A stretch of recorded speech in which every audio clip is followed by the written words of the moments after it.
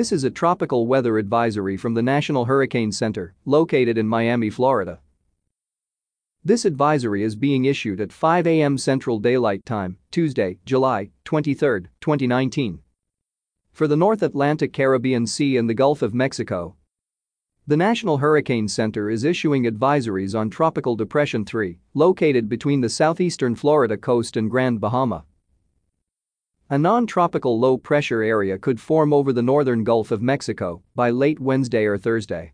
Thereafter, this system has the potential to acquire subtropical or tropical characteristics while it moves slowly eastward to northeastward over warm waters. Through the end of the week.